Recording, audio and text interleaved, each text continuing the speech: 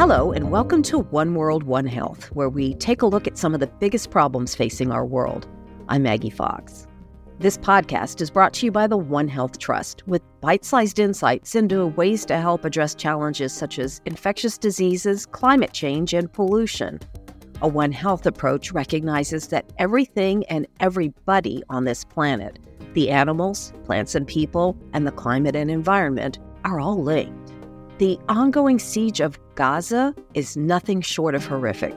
More than 17,000 Palestinians have been killed in the near constant bombing of the narrow strip of land.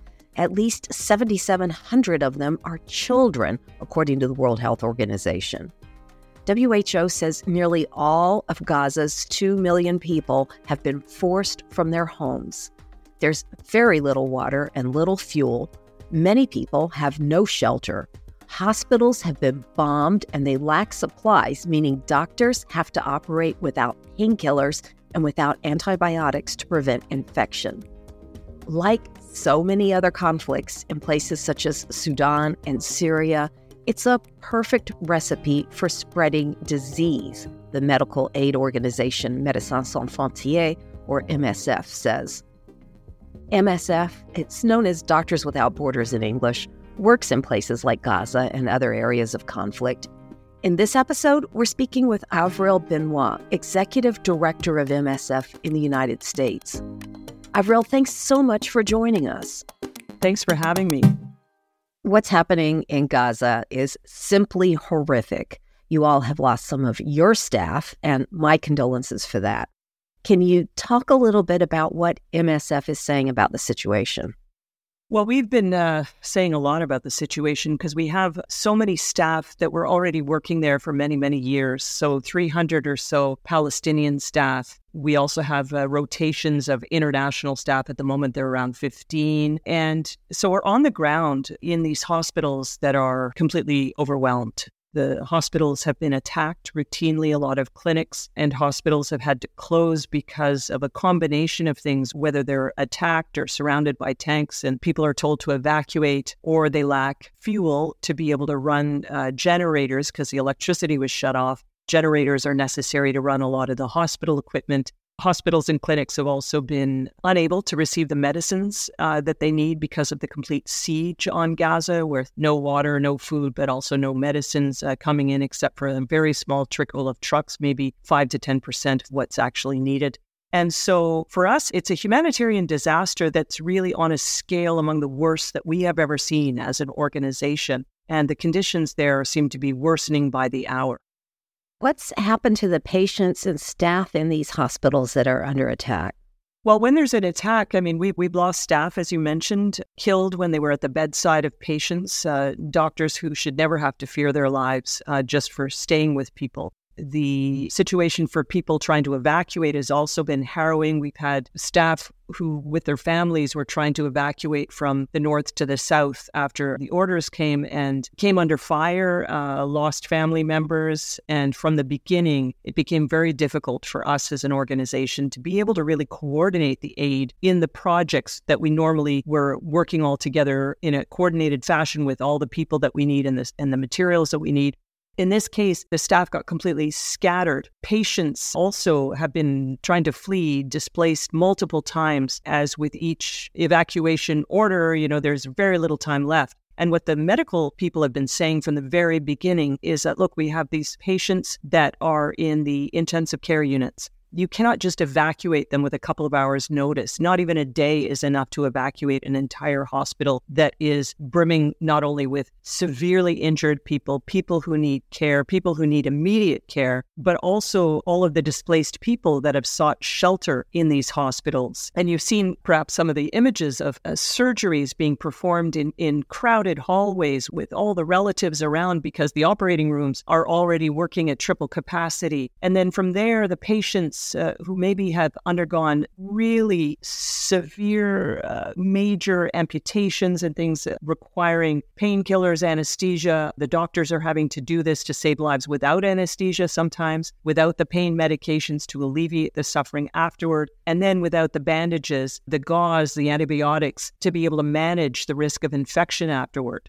So what we're seeing now more and more is in order to create some more capacity in the hospitals, people are being discharged much sooner than you normally would. They are still at very high risk. Normally, they would be maybe months in a hospital with post-operative care and rehab, physical therapy. Under these conditions, though, they end up fleeing with their families under orders to evacuate. There's no management of their wounds, and they are coming back now, sometimes with an external fixator or amputations that have not been properly managed. And so the infections have taken hold so badly that now they will probably die of infections. We have one hospital that we've been working in where yesterday the number of patients coming in, which was extremely high, was almost matched by the number of people coming in and declared dead upon arrival, who have to be very courageous even to make the journey to medical facilities because of all the snipers, the risk of being caught in the wrong place at the wrong time, the risk of being arrested. Families are being halted at checkpoints for hours and hours, 7-8 hours sometimes. And when you've got somebody who needs immediate emergency medical attention,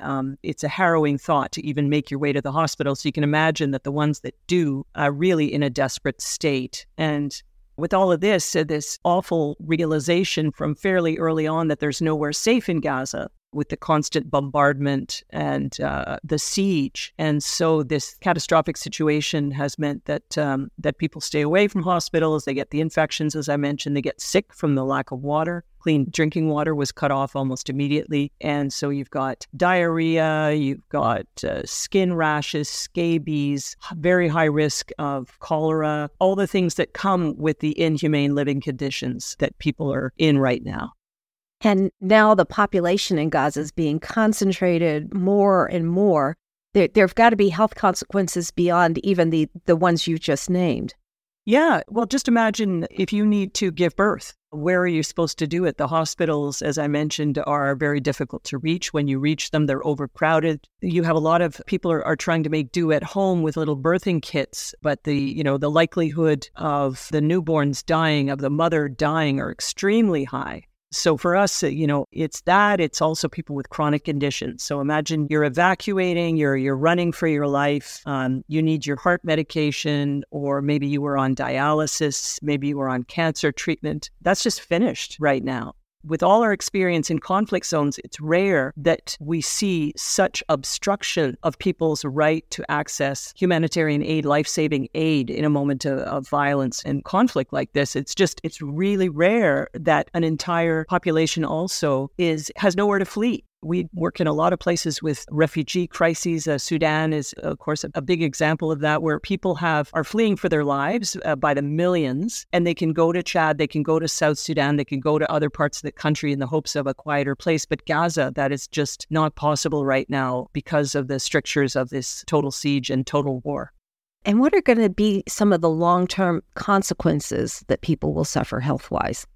Well, we are definitely worried that people are not receiving the post-operative care, the rehabilitation, the treatment that they need when you've got a catastrophic injury. Even when it comes to something where, let's say you're caught in the rubble and your foot needs to be amputated. There's a way to do it, a place to do it, a management of a major surgery like that will make it possible to have a prosthetic device later on. But because of how quickly the doctors and surgeons have to work, the lack of hygienic conditions, as I mentioned, just the complete speed with which they need to work and triage and make awful choices, it's just not possible to even give people that first experience that will allow them to recover properly over the longer term. They're basically doomed to a fate of never receiving a prosthetic device without about 10 more surgeries next, which is, of course, not going to happen. So we have been calling for there to be medical evacuations to third countries for longer-term care for those patients who request it, and of course, assuring them the right of return if they want to return. But the physical injuries are going to be so long-lasting. And you could also talk about the mental health aspect of this. You have children now who are experiencing such high anxiety, older children with bedwetting, with nightmares, screaming in pain. They have suffered so much. Maybe they were under the rubble before being rescued, and then they're rescued, they're injured, and they have no parent around because the parents were killed and all the relatives were killed. These are children who are in a state of shock. And we see it on their faces. We see it in their eyes. And it's heartbreaking because even the clinician, the doctor or nurse who's looking after them doesn't know what to do once they're bandaged up. I mean, who do you give these children to? Who's going to look after them? So the trauma for the children, for the caregivers, for the other relatives who are separated from one another, people who've lost huge families, it's going to last. And so we see that there will be, for another generation, need of some serious mental health supports for the people in Gaza. And this is not happening only in Gaza. You've just been in South Sudan. What's going on there? South Sudan is a country that's very poor, that has a lot of internal conflict, cattle raiding, some tensions between different community groups, different ethnicities. You have a government that has come through years of fighting in the bush and is now responsible for a bureaucracy without necessarily having all the levers in place, including transparency and good governance.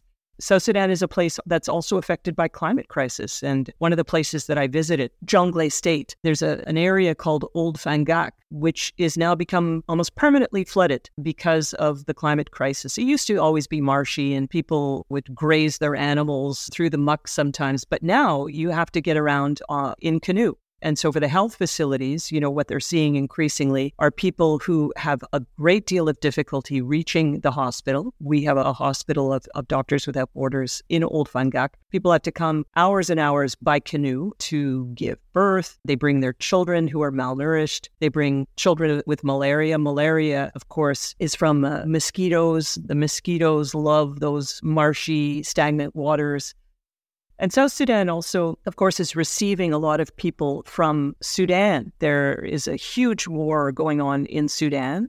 We have 5, 6, 7 million. It just keeps going up of displaced people. Most of them are displaced within Sudan itself, but we have a good number that have made their way into Chad. There's a crossing point also into South Sudan where they really receive almost nothing. There's a bit of a transit camp and people are not supposed to stay there longer. But, you've got a high risk of deadly diseases such as measles taking hold in these kind of crowded environments like this. And of course, the MSF, Doctors Without Borders, is working in the area trying to support the health ministry and other health organizations that are trying to lend a hand, but we're nowhere near to being able to meet the needs. Huge positivity rates of malaria, lots and lots of diarrhea, really difficult situation for those who are fleeing what is a full-on conflict zone.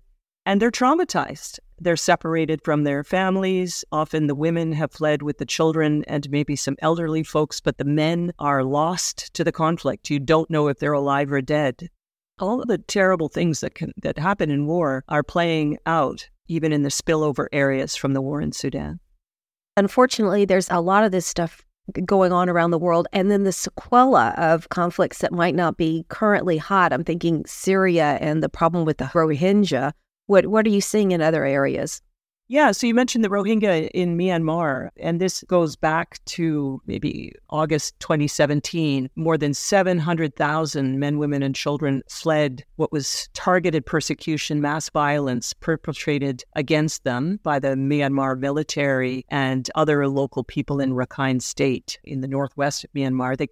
They fled and they crossed over into Bangladesh, to the hills of Cox's Bazar, where you've got the world's largest refugee camp right now.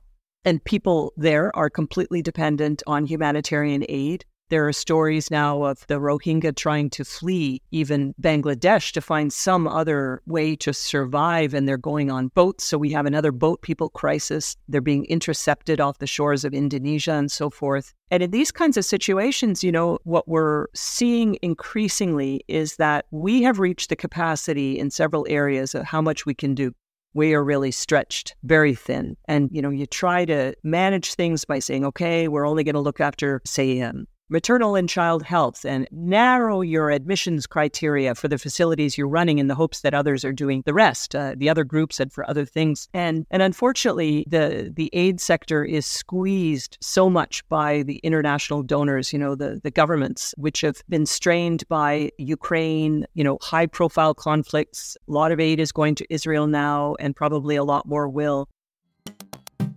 And beyond the obvious humanitarian concerns here, why should someone in, say, North America care about what's happening to all these people? Will any of these problems come to haunt those who are living far away?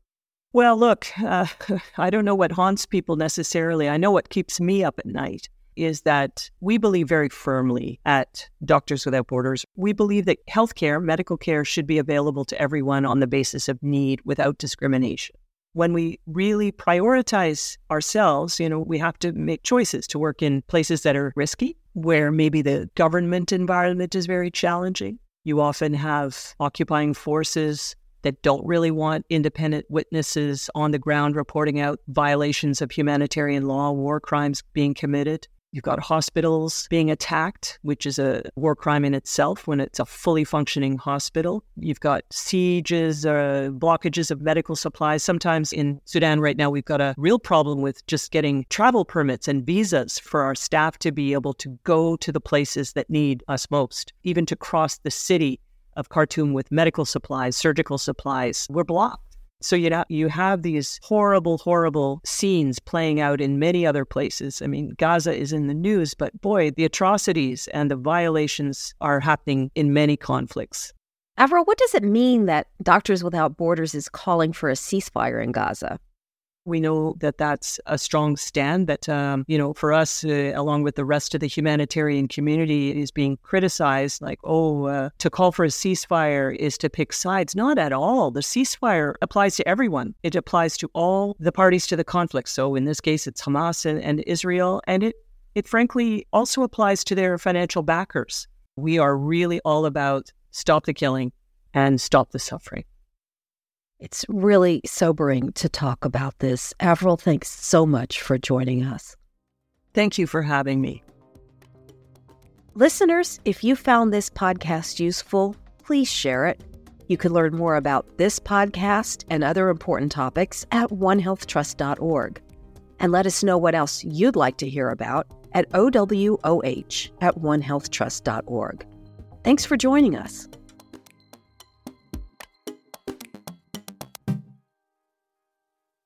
Thank you for listening to One World, One Health, brought to you by the One Health Trust. I'm Ramanan Lakshminarayan, founder and president of the One Health Trust. You can subscribe to One World, One Health on Spotify, Apple Podcasts, or wherever you listen to podcasts. Follow us on social media at One Health Trust, one word, for updates on One World, One Health and the latest in research on One Health issues like drug resistance, disease spillovers, and the social determinants of health. Finally, please do consider donating to the One Health Trust to support this podcast and other initiatives and research that help us promote health and well-being worldwide. Until next time.